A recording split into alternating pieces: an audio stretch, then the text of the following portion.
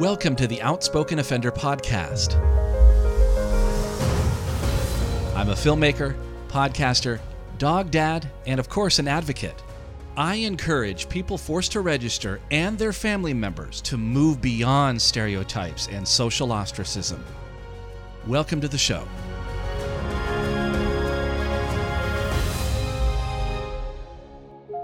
Thank you so much for joining me. What a wonderful weekend. I hope your day is going well. You may be listening to this podcast, though, on Monday or Friday or Thursday. But to me, as I'm recording, it is a beautiful Saturday afternoon. And this episode is more of an inspirational episode, specifically on housing for people forced to register and their families. I'll be speaking to my special guest on this episode. His name is Jay, and he'll give a few tips on how he's been able to find rental housing, even though currently he is stuck in a hotel with his family. But there's a twist. We'll learn about that in just a moment. Jay, thanks for joining me on the Outspoken Offender Podcast. I really appreciate your time on a weekend with your family. You're taking time out to talk to me. Tell me a little bit about yourself. Let's start with that. Well, my name is Jay. I'm a prison activist. I've been doing prison activism since 2018. Actually, the podcast itself, or the name From Inside Out, was invented by my locked up loved one who is currently still housed in a prison here in Washington State. And I'm running it out here in her honor. So I'm doing prison activism. I'm an activist for her, among other inmates. I was also an inmate myself, so I know the ins and outs, if you will, of prison, the do's and don'ts, and all the corruption that runs into prison itself. So that's basically the gist of what I do. But when it comes to me personally, I got a story to tell if I can, and go from there. Yeah, let's tell a little bit our listeners about your story, if you don't mind opening up a little bit about what happened. Yeah, well, it was back in 2009, of the year that I wish I could take back, but unfortunately I cannot. But in 2009, I was doing a job doing security work, and I'm pretty sure a lot of your viewers know what kind of job that is. I was doing security, and I had to go to work on a very rainy and miserable day here in Washington, and it was my day off. But to make a long story short, I went to work, but before I went to work, I stopped in at my father's house.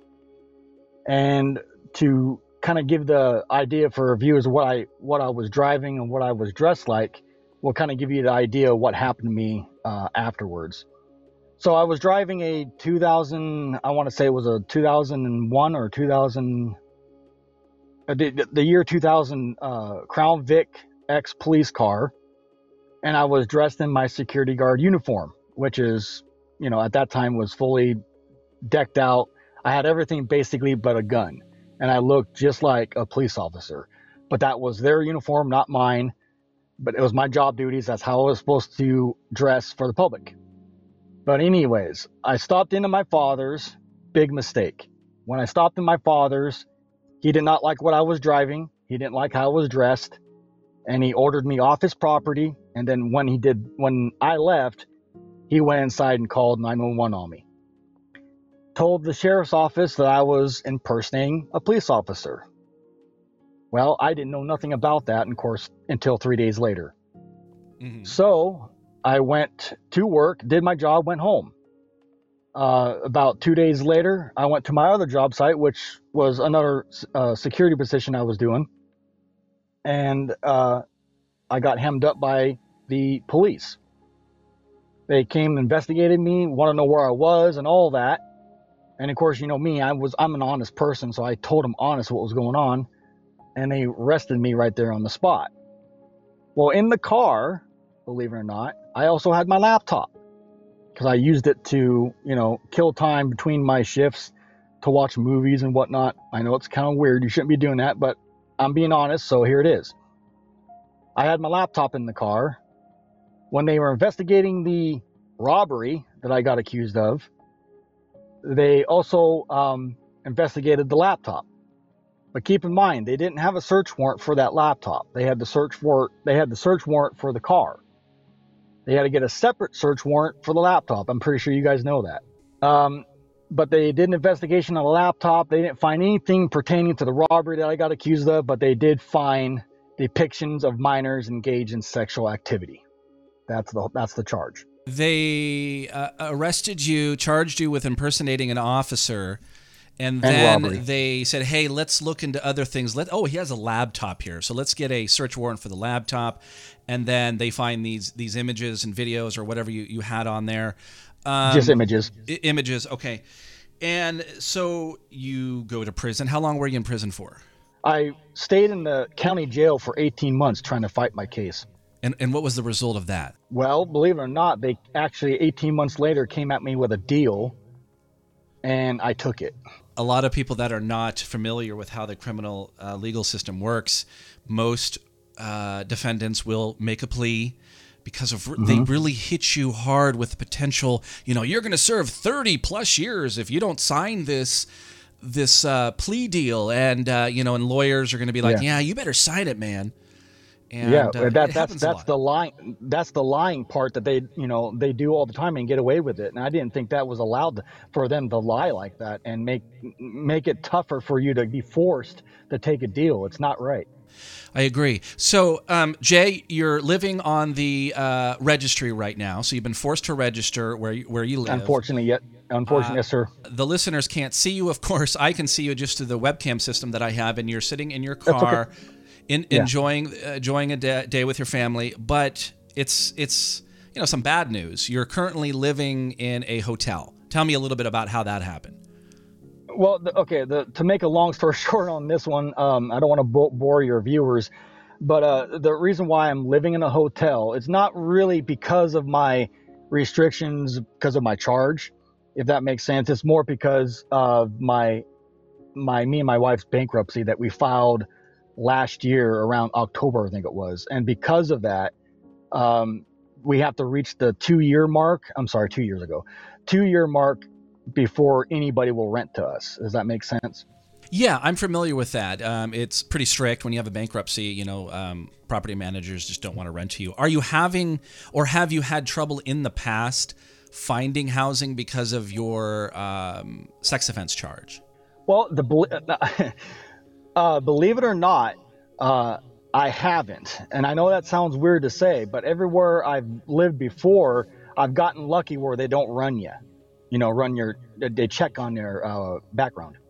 No, this is good news, Jay, because it gives people hope. Yeah. So you haven't had a lot of issues. You've been able to secure housing in the past. I get a lot of emails and texts from people asking, hey, how do I find housing when I'm on the registry? How do you do it? Because I think in the past I've moved about 8 or 9 times in the last 9 years. Oh. It has been crazy.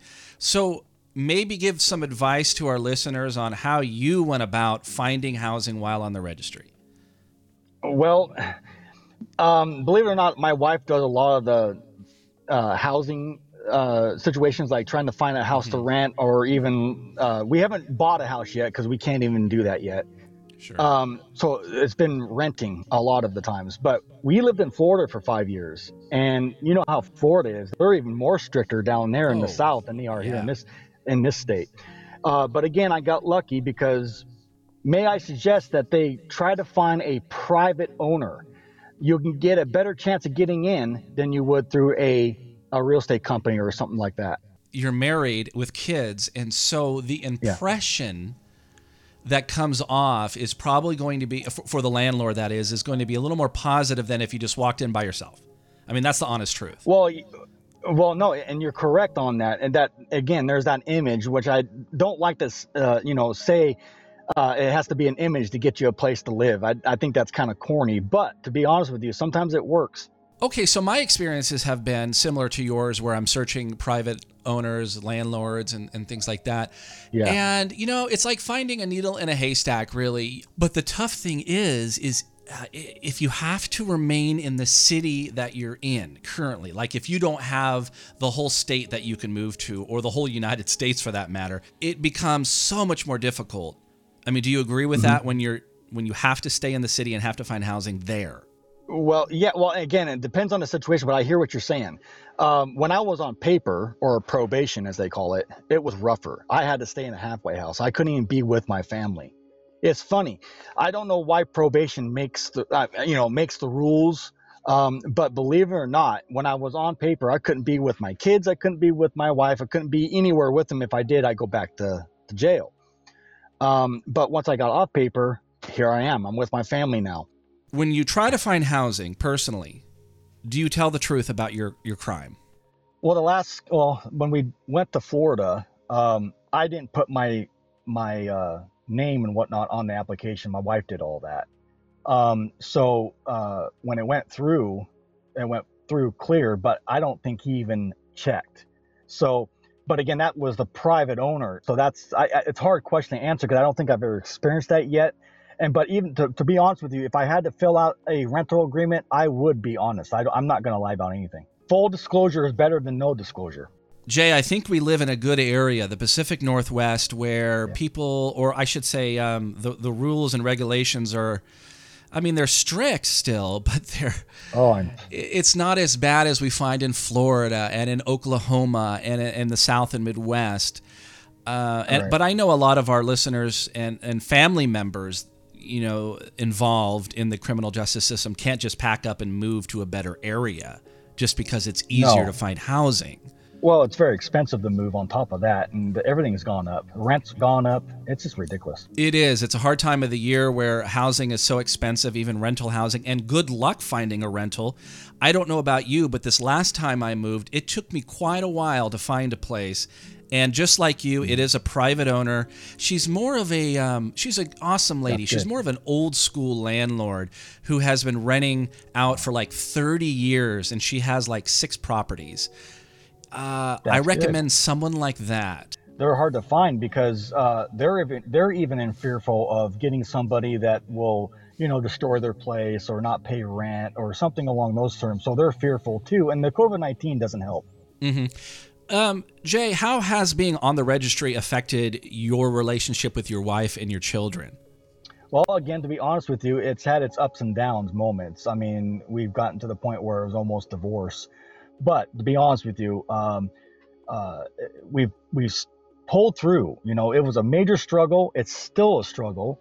I mean, I got my teenager kids here at the park with me, and they're understanding. But on top of that, they're both autistic, so it makes it a little bit more difficult for them to understand what's really going on. But I'm upfront with them regardless, and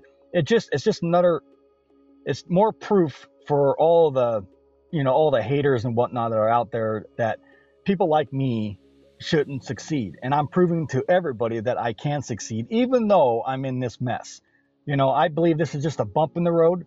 Like you go through bumps in the road. Everybody goes through bumps in the road. And I believe that we'll overcome these situations and have a better life. Even though someone is living on the registry, it is a pain in the ass. Okay, I know that. It's a pain in the ass for their registrant, their family members, and their friends. But there can still be success. And I'm listening to you, and it sounds like you are a success story. How does it affect you day to day, to remain positive and successful? Well, a very good person of mine told me something that's been etched in my brain ever since she told me. Of course, she's passed away now and been gone for quite some time. But the person that said this is this: life is all in what you want. That's it. There's nothing more that she said. And she looked right at me when she said it. She goes, life is all in what you want. And I've been using that statement to stay positive and motivated and to try to plug forward, even though there's a lot of negative going on in everybody's life, not just mine. I got to stay positive. If I stay positive, more good things will happen. If I stay negative, all I'll do is get depressed and not even want to get out of bed. I got to keep pushing forward. It's rough. It's embarrassing. It's hard, but I got to do it. What is your plans over the next 5 years? Where do you want to be in 5 years? Well, obviously, in the 5 years, hopefully I'm not living in hotels anymore. But hopefully we'll have a stable home or a house to live in by then. Where I see myself now, or where I see myself in 5 years, is hopefully I got some laws changed or getting some laws changed, because I'm like you, I'm trying to advocate to get some laws changed with the sex offender registry and all of the corruption that goes along with it, plus on top of what I'm doing with the inmates in prison. So I'm a busy man. Before I let you go, Jay, tell me a little bit about what you're doing on YouTube. You've got some different projects going there. I got 2 YouTube channels, but the majority one I'm trying to keep up and run is the prison podcast show. It's same thing. It said From Inside Out on there, but I changed it to Prison Podcast Show. But I'm the host for that YouTube channel, and I get on there and I talk about prison-related issues, inmates, the corruption, DOC, that type of thing. Okay, Jay, thank you so much for joining me on the Outspoken Offender podcast, and hopefully I'll be able to get down to where you're located and maybe do some video and filming of you. I would greatly appreciate that. That would be awesome. Thanks so much for joining me, and have a wonderful day. Yeah, you too, sir, and thank you so much. It's an honor to meet you for the first time, even though it's on here, and hopefully we can do future stuff in the future. You're just like the Outspoken Offender says, you're not a label, and I'm not a label, and we just got to keep moving forward. I appreciate you, Matt. Thanks for listening to this podcast episode. I'm the Outspoken Offender, helping people forced to register and their family members move beyond stereotypes and social ostracism. I'd love to hear from you. You can connect with me on YouTube and Twitter. And remember, you are not a label.